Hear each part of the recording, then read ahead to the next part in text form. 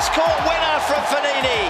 That's the rally of the match so far. Sinner! Oh my goodness me! That is the roar from Lorenzo Sonego. Massetti stretches for the backhand volley and makes it an astonishing point. Drop shot from Berrettini, it's too good! It's a winner from the Italian. Stunning play from Matteo Berrettini. Ciao, sono Diego Nargiso and you're listening to an Italian special on ATP Tennis Radio. Hello, my name is Kimi Parasole. I live in Turin. My favorite player is Novak Djokovic because he's always perfect on every ball, and he has a great game, and that's it. My name is Mario Alarcon, and my favorite tennis player is Casper Ruud because he's got an incredible backhand and great movement on the court. So I'm Camilla. I'm from Treviso, which is close Venice, and my favorite player is Zverev for his service. My name is Carlos Perez Barbadillo. I'm Spanish and Italian, but I live in Monaco.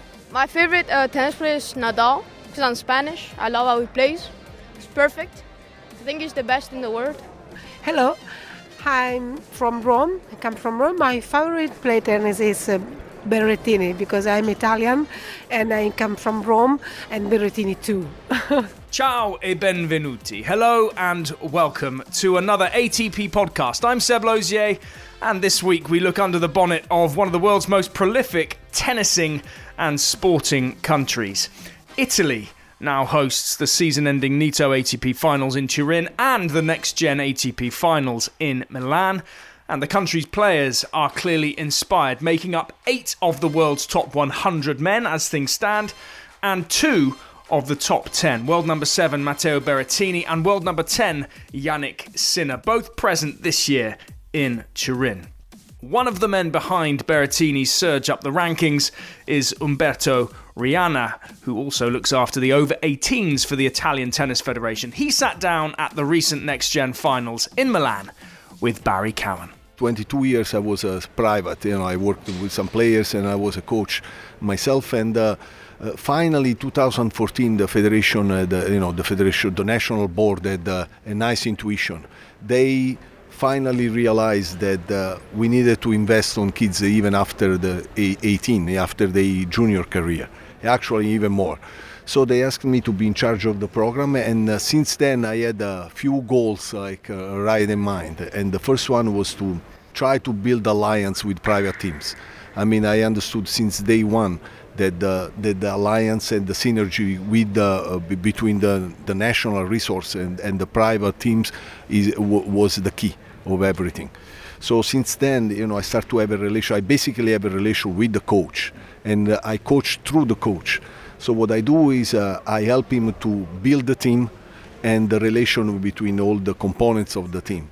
And mostly I focus a lot on communication, which I believe is the key. So I see how the coach communicates with the player and with the rest of the team, the way he directs the team, and I try to give some inputs and some suggestions, some tips here and there. So how does it work? Let's take a player he's playing in the last year of juniors. He's a very good junior.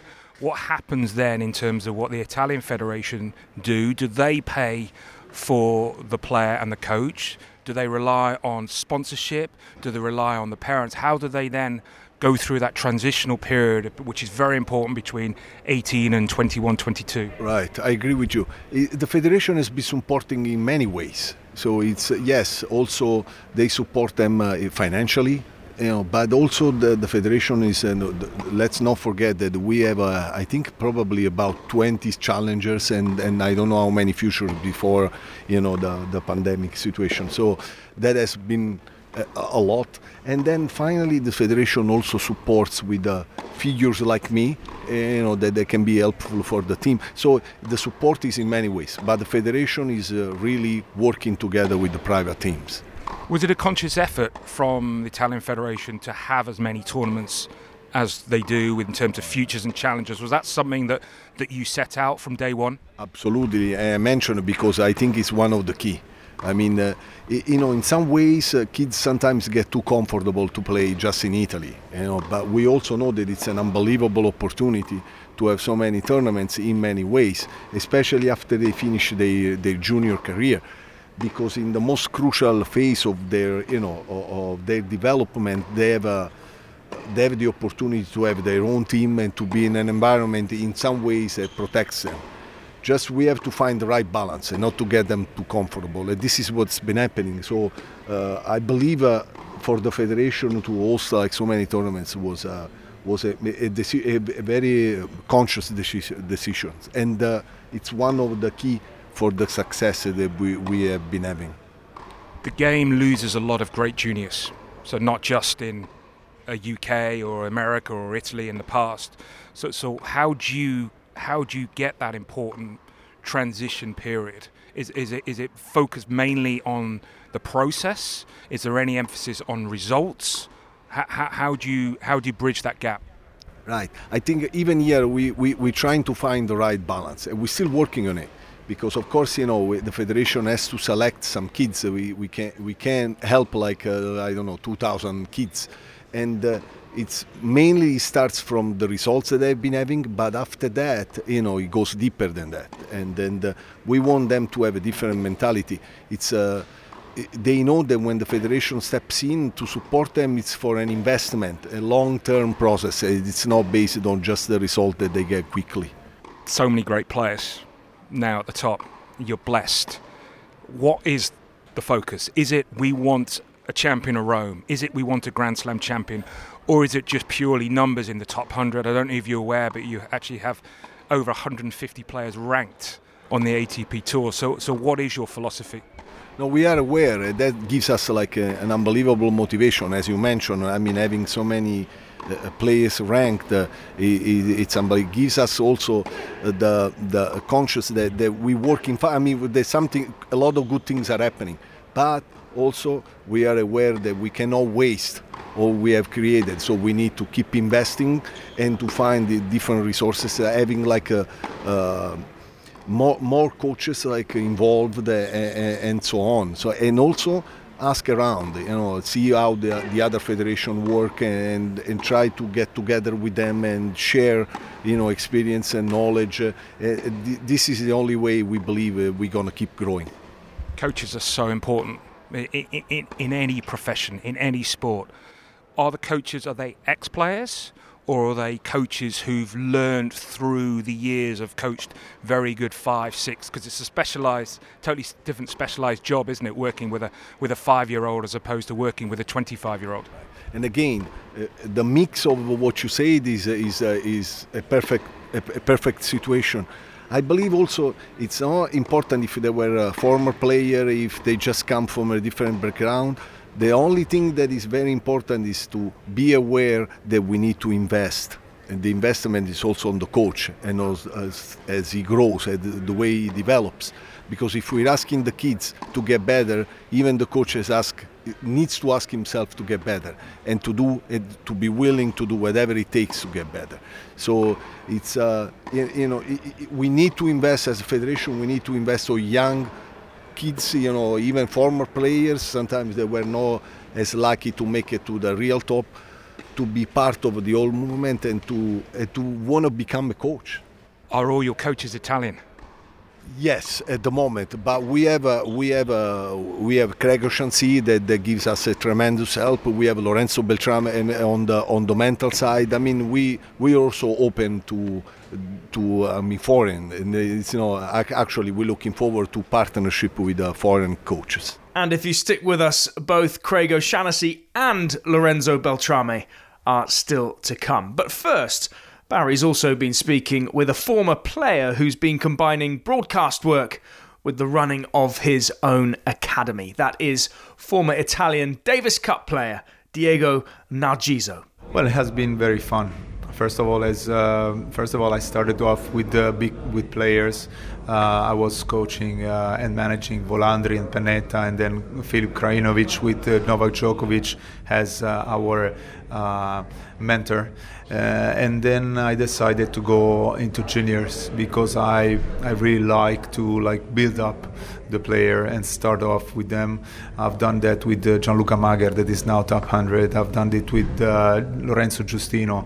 I'm doing it now this with Federico Arnabode, which was winner of of Avvenire under 16. So I like that a lot, to start the player and to start the relation with the player when he's very young, in order to build up his form a future career together with him, and hopefully I give my best, and I love it. How much different is it working with a junior as opposed to working with a senior, that they're kind of, you're just trying to polish the diamond, where at the start you're trying to build the base? How much different is it? Well, it's a big difference. You have to build up his mental. You have to build up his way of being on court, and you are working on really on his game.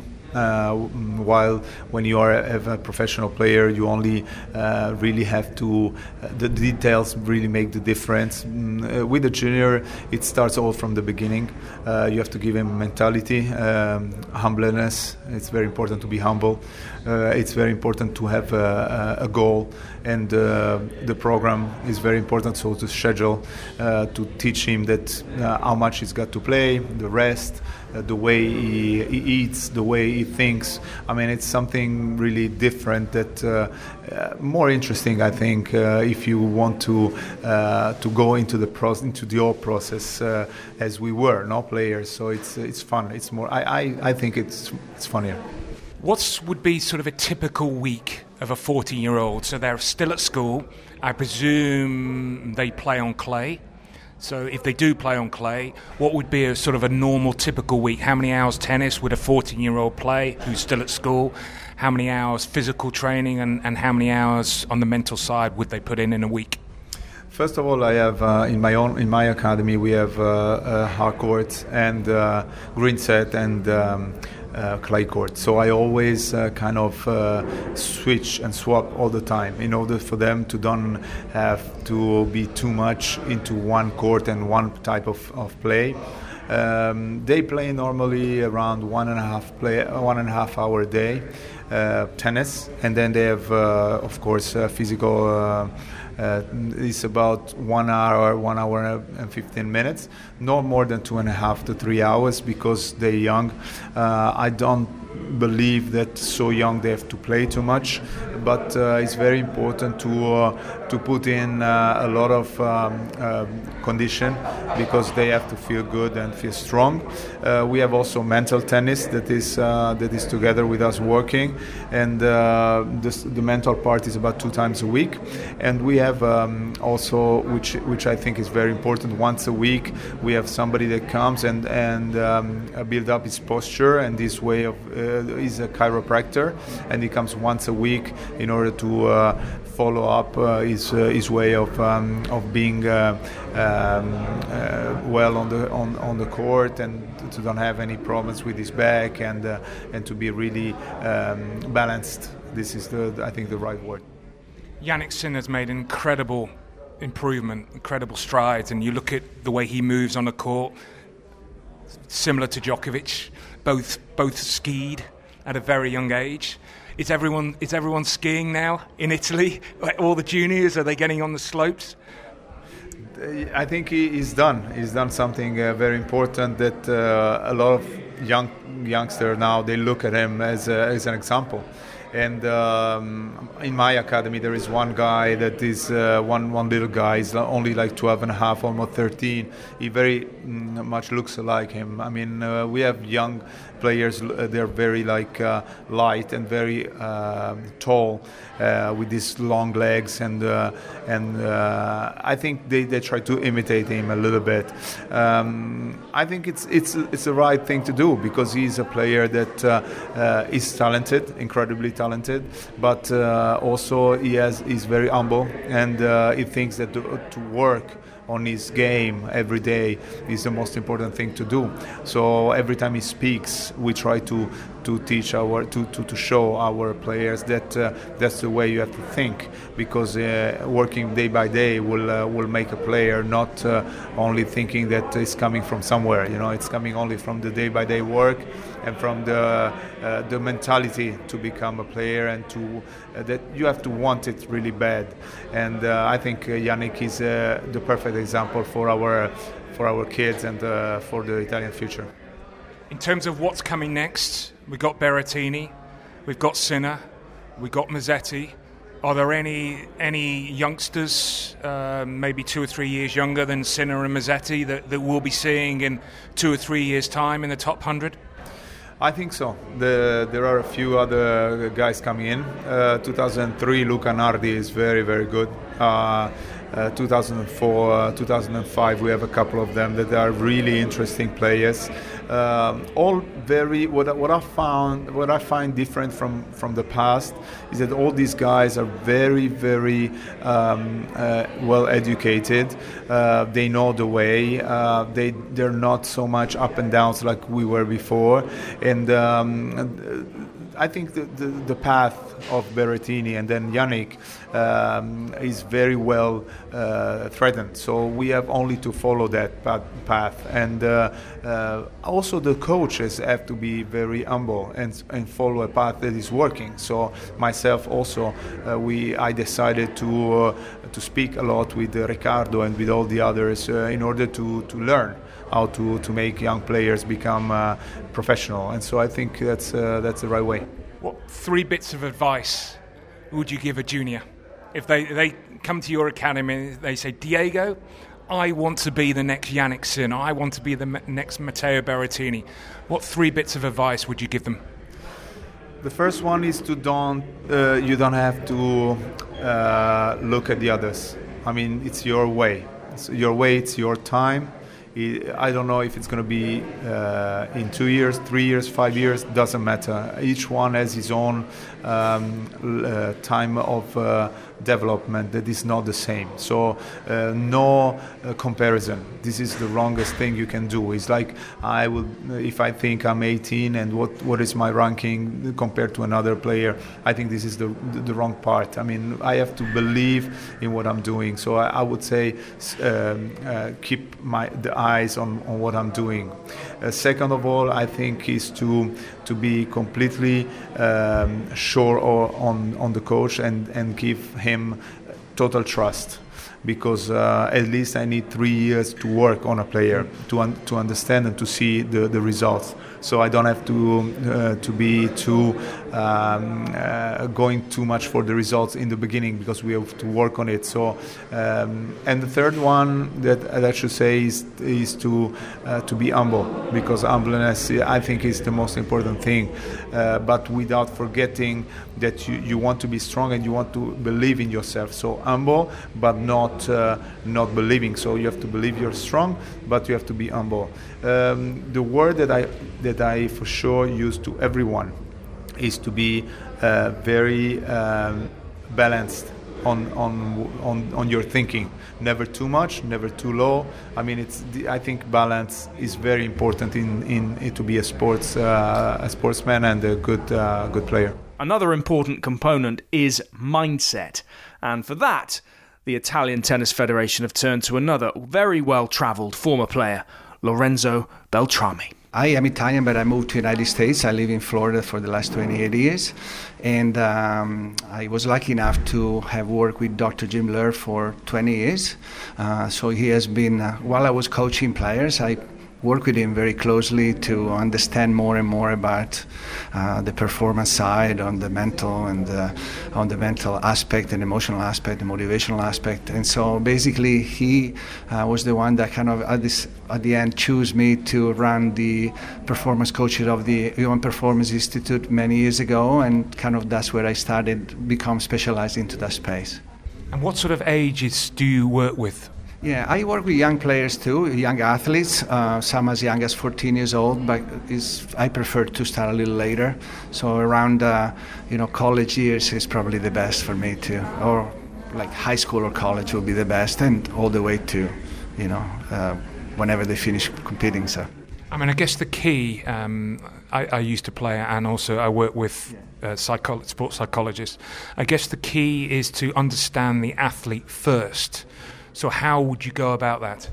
I think actually the real key for me is to help the person first and making person understand why they compete and what are the true benefit of competitive sports. So regardless if you are playing amateurly or you're playing professionally, I think competitive sport is very challenging, and I think these challenges are key to test you and stimulate you to grow as a person. So if you see this career as a vehicle to become a more functional, stronger person, human being, then the athlete comes along. So I think it's totally person first, athlete second. Generally, when you look at tennis players, especially we'll get on to other sports because I know you've worked with other sports people, but tennis players, we're all different.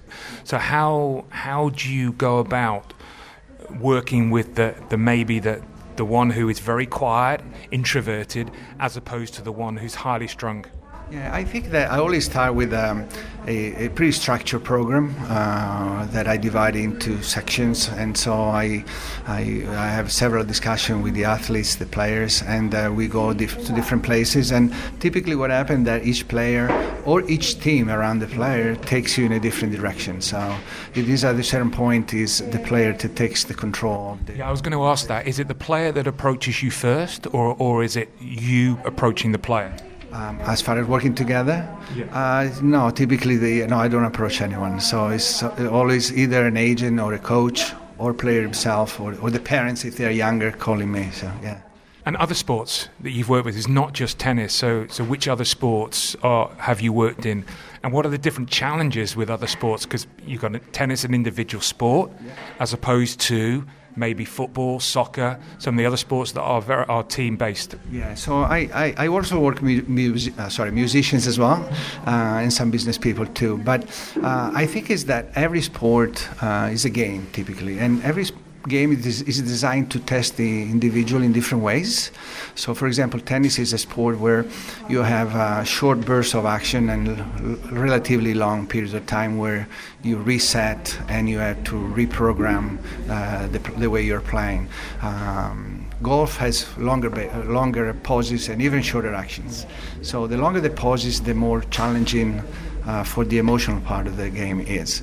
So what would you recommend? Because a lot of our listeners are tennis fans, but they're also tennis players, and they might be local club players. And the hardest thing is, how do you concentrate? How do you stay in the moment when you're hoping that you're going to win a match? You get distracted. So, sort of a few tips that you have. Yeah. The most one that comes to mind is what we do. We work a lot on what happens in between points.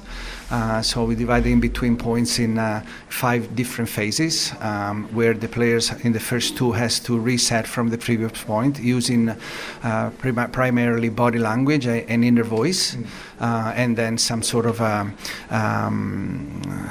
if you want, breathing technique or relaxation techniques, and then they have to reactivate to be energized again to play in the following point, and then create a clear plan in their minds on what they want to do, especially at the beginning of the points, and what kind of philosophy of point they want to use, if they want to try to bring the point to the length or try to finish the point relatively short.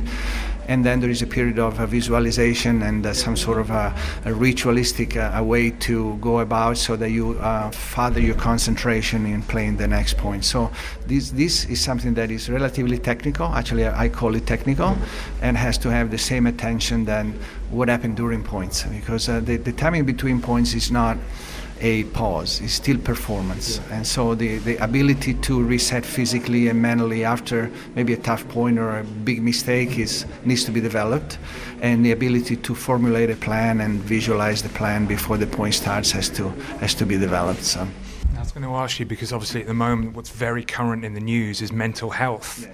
And as a sports psychologist, I guess the first thing as a coach as well, it's the welfare of that player. So have you had to sort of change the way you approach things in the last couple of years, or is that what you've always done anyway? Yeah, no, always done that. To me, as I said before, the person comes first, and I believe when the person really feels that this activity that is extremely challenging and somehow is a little crazy, if you want, has benefits beyond winning or making money or become famous, then the person all of a sudden takes a burden off themselves, and they can appreciate more this activity and appreciate even the tough days, because obviously when you are able to see how a difficult day is actually trampoline for a better you, then really there's never a bad day out there. So to me, the well-being of the athletes has always been primary in my attention. Interesting that I asked all 8 players before the tournament of their 3 career goals, and 7 of them had numbers. So it was Grand Slam champion, world number 1. There was one player, interestingly, that said, I just want to be a better player tomorrow. So different kind. I mean, there isn't one. No one way is the right way, but it's sort of interesting how players have different views on their long-term goals. What's your thoughts on that? I actually prefer to ask a different question than goals in terms of numbers or so. It is what kind of experience would you like to live within your experience, within your career? So I want them to describe scenes that they want to be part of. Right. And so if someone says, well, I want to be playing on a big stadium with a lot of fans excited about what they see, and they all kind of cheer up, they obviously know that maybe we're playing a final of the Slam. But instead of saying I want to play a final of the Slam, I prefer them to describe a situation that they want to be part of. Yeah. So, and obviously everybody has a little different, but I try to push them in that direction. Well, Lorenzo, you have your own company. So what is that company, and what other sports? You mentioned that you've been in music, but what other sports are you heavily involved in? Yeah, so as I said, I work with some colleges. Harvard University, a big client of mine, and let's see if I can mention a few. But soccer, baseball, softball, rugby, shooting, archery, golf, cricket, car racing. Water polo. I love golf, yes, but I'm not good when I've got a good card in my hand. Mm-hmm. Please give me some advice. I'm not a good golfer. So I think golf and tennis are very similar from that point of view. The big difference between golf and tennis, I have to say, is that golfing is is a lot less forgiving. Yeah, I was going to say, when I first started to play a lot of golf, I could not concentrate for longer than 13 or 14 holes. I could play tennis for 3 hours and focus, because it is a totally different skill in terms of your focus. Yeah. Well, the pauses are a lot longer. So between a driver and an iron could be like 3 or 4 minutes. So the pause allows you to ruminate a lot more on a best shot. Also, every shot you hit, you're on the verge of disaster. You hit a best shot on Thursday, it counts on Sunday. In tennis, you hit a best shot in the first game. You can still win the first game, but it doesn't count in the second game. So I think golf is quite, in my opinion, is more nerve-wracking than tennis, and so it requires level of concentration that for a long period of time, all the times, and so it's a little less physical, but it's very challenging on your emotion and on your concentration. So.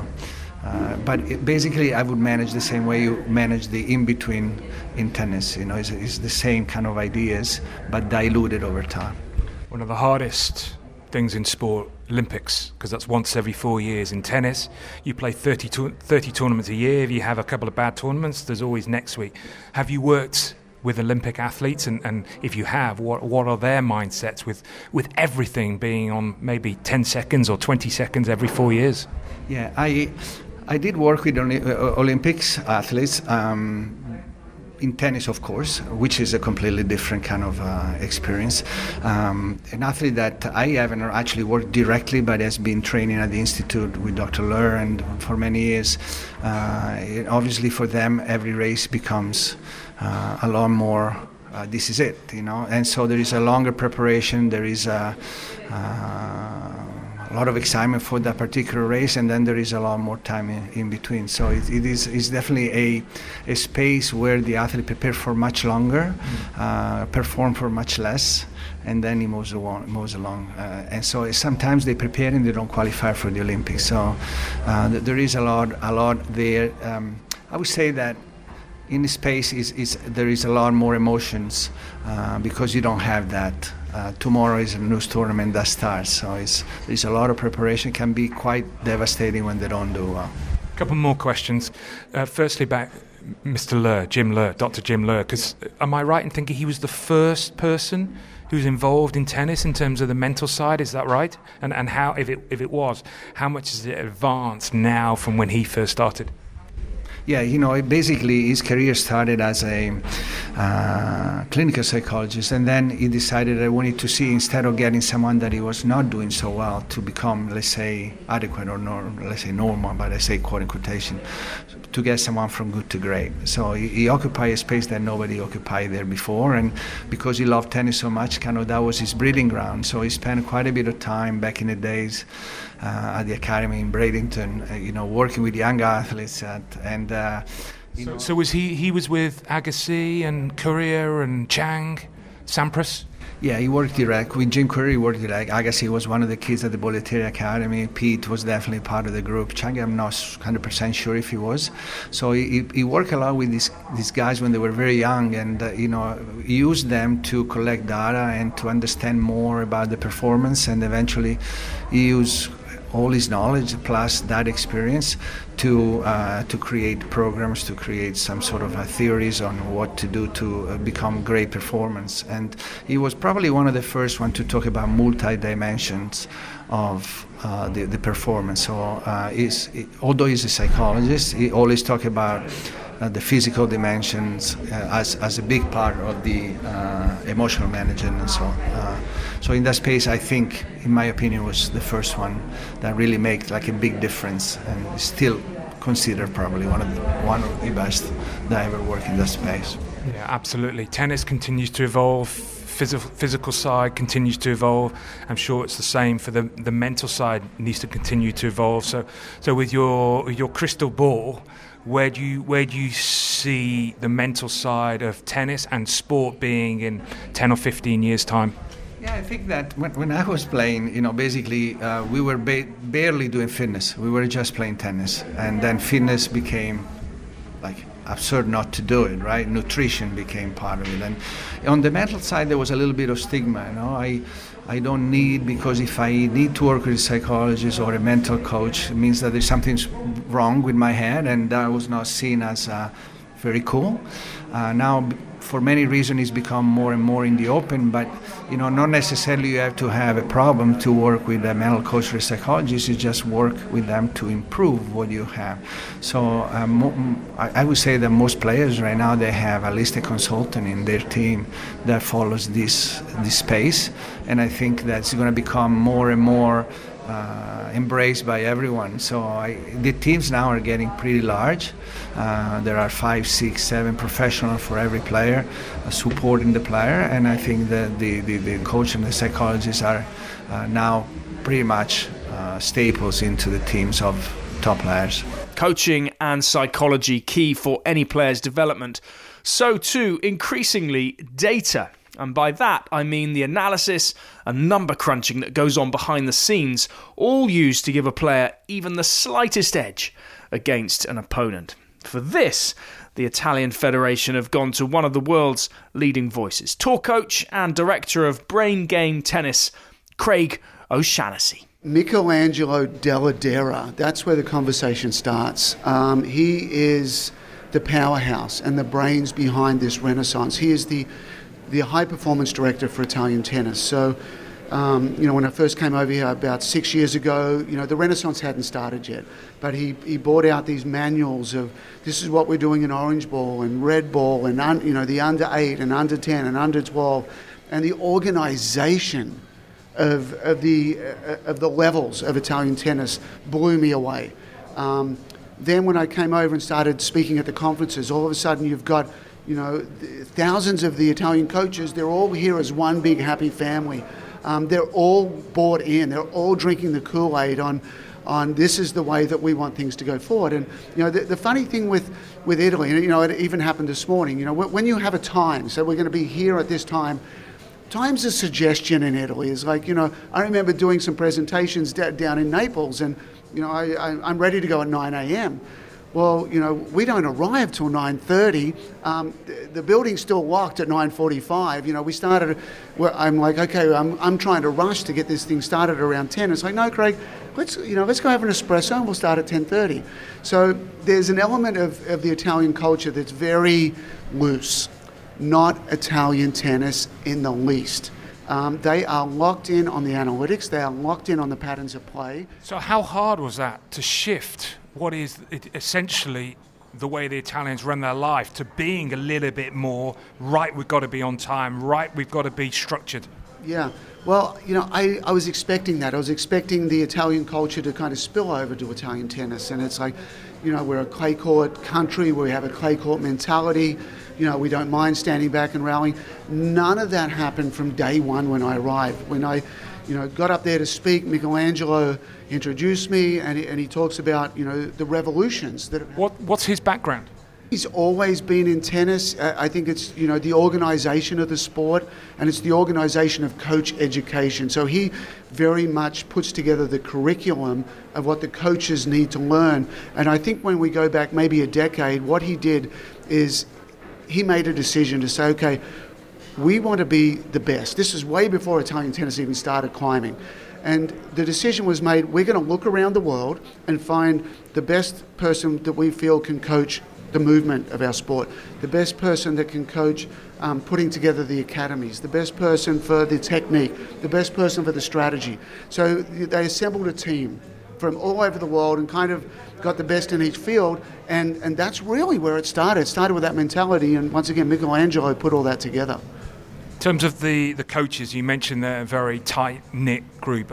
So how can you get all the coaches to buy into the same? Because generally, it is an individual sport, and sometimes it is very hard to get everyone on board.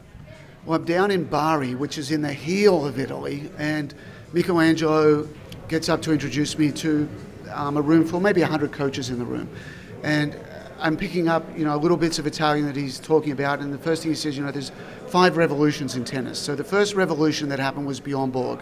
Adding the spin was a big deal, something we hadn't seen before. Being the Iceman was a big deal. The second revolution was Ivan Lendl.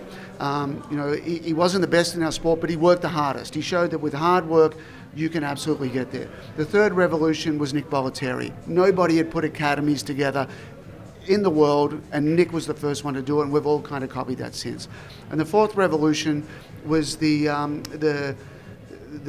rackets and the balls, the improvement. We went from wood, and then all of a sudden now we're at carbon fiber, we're at space-age materials. So that changed everything.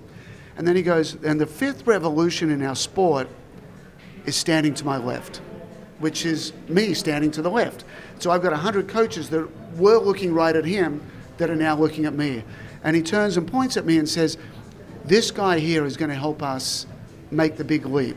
Craig is the best in the world at the analytics of our sport, at studying that. And he is going to bring that to Italian tennis. He goes, we are all in with this guy. Whatever he says for us to do, if he says more run around forehands, we're doing it. If he says we need to get to the net, we're doing it. So when you have the leader say, we're all in with this guy, that creates buy-in instantly. And I have not felt in 6 years one coach, not one coach in the country, that's kind of said, well, we're Italian tennis, we can stay back, we can do these things. All of them are thirsty for knowledge, thirsty to understand what matters most to winning and losing from matches, from match data. And I'll do talks here in Torino during the ATP Finals, and they will be consuming the new data and going straight back out to the elite juniors and putting that information in. So, they are 100% leading the world in absorbing the latest analytics of our sport and delivering it to their kids.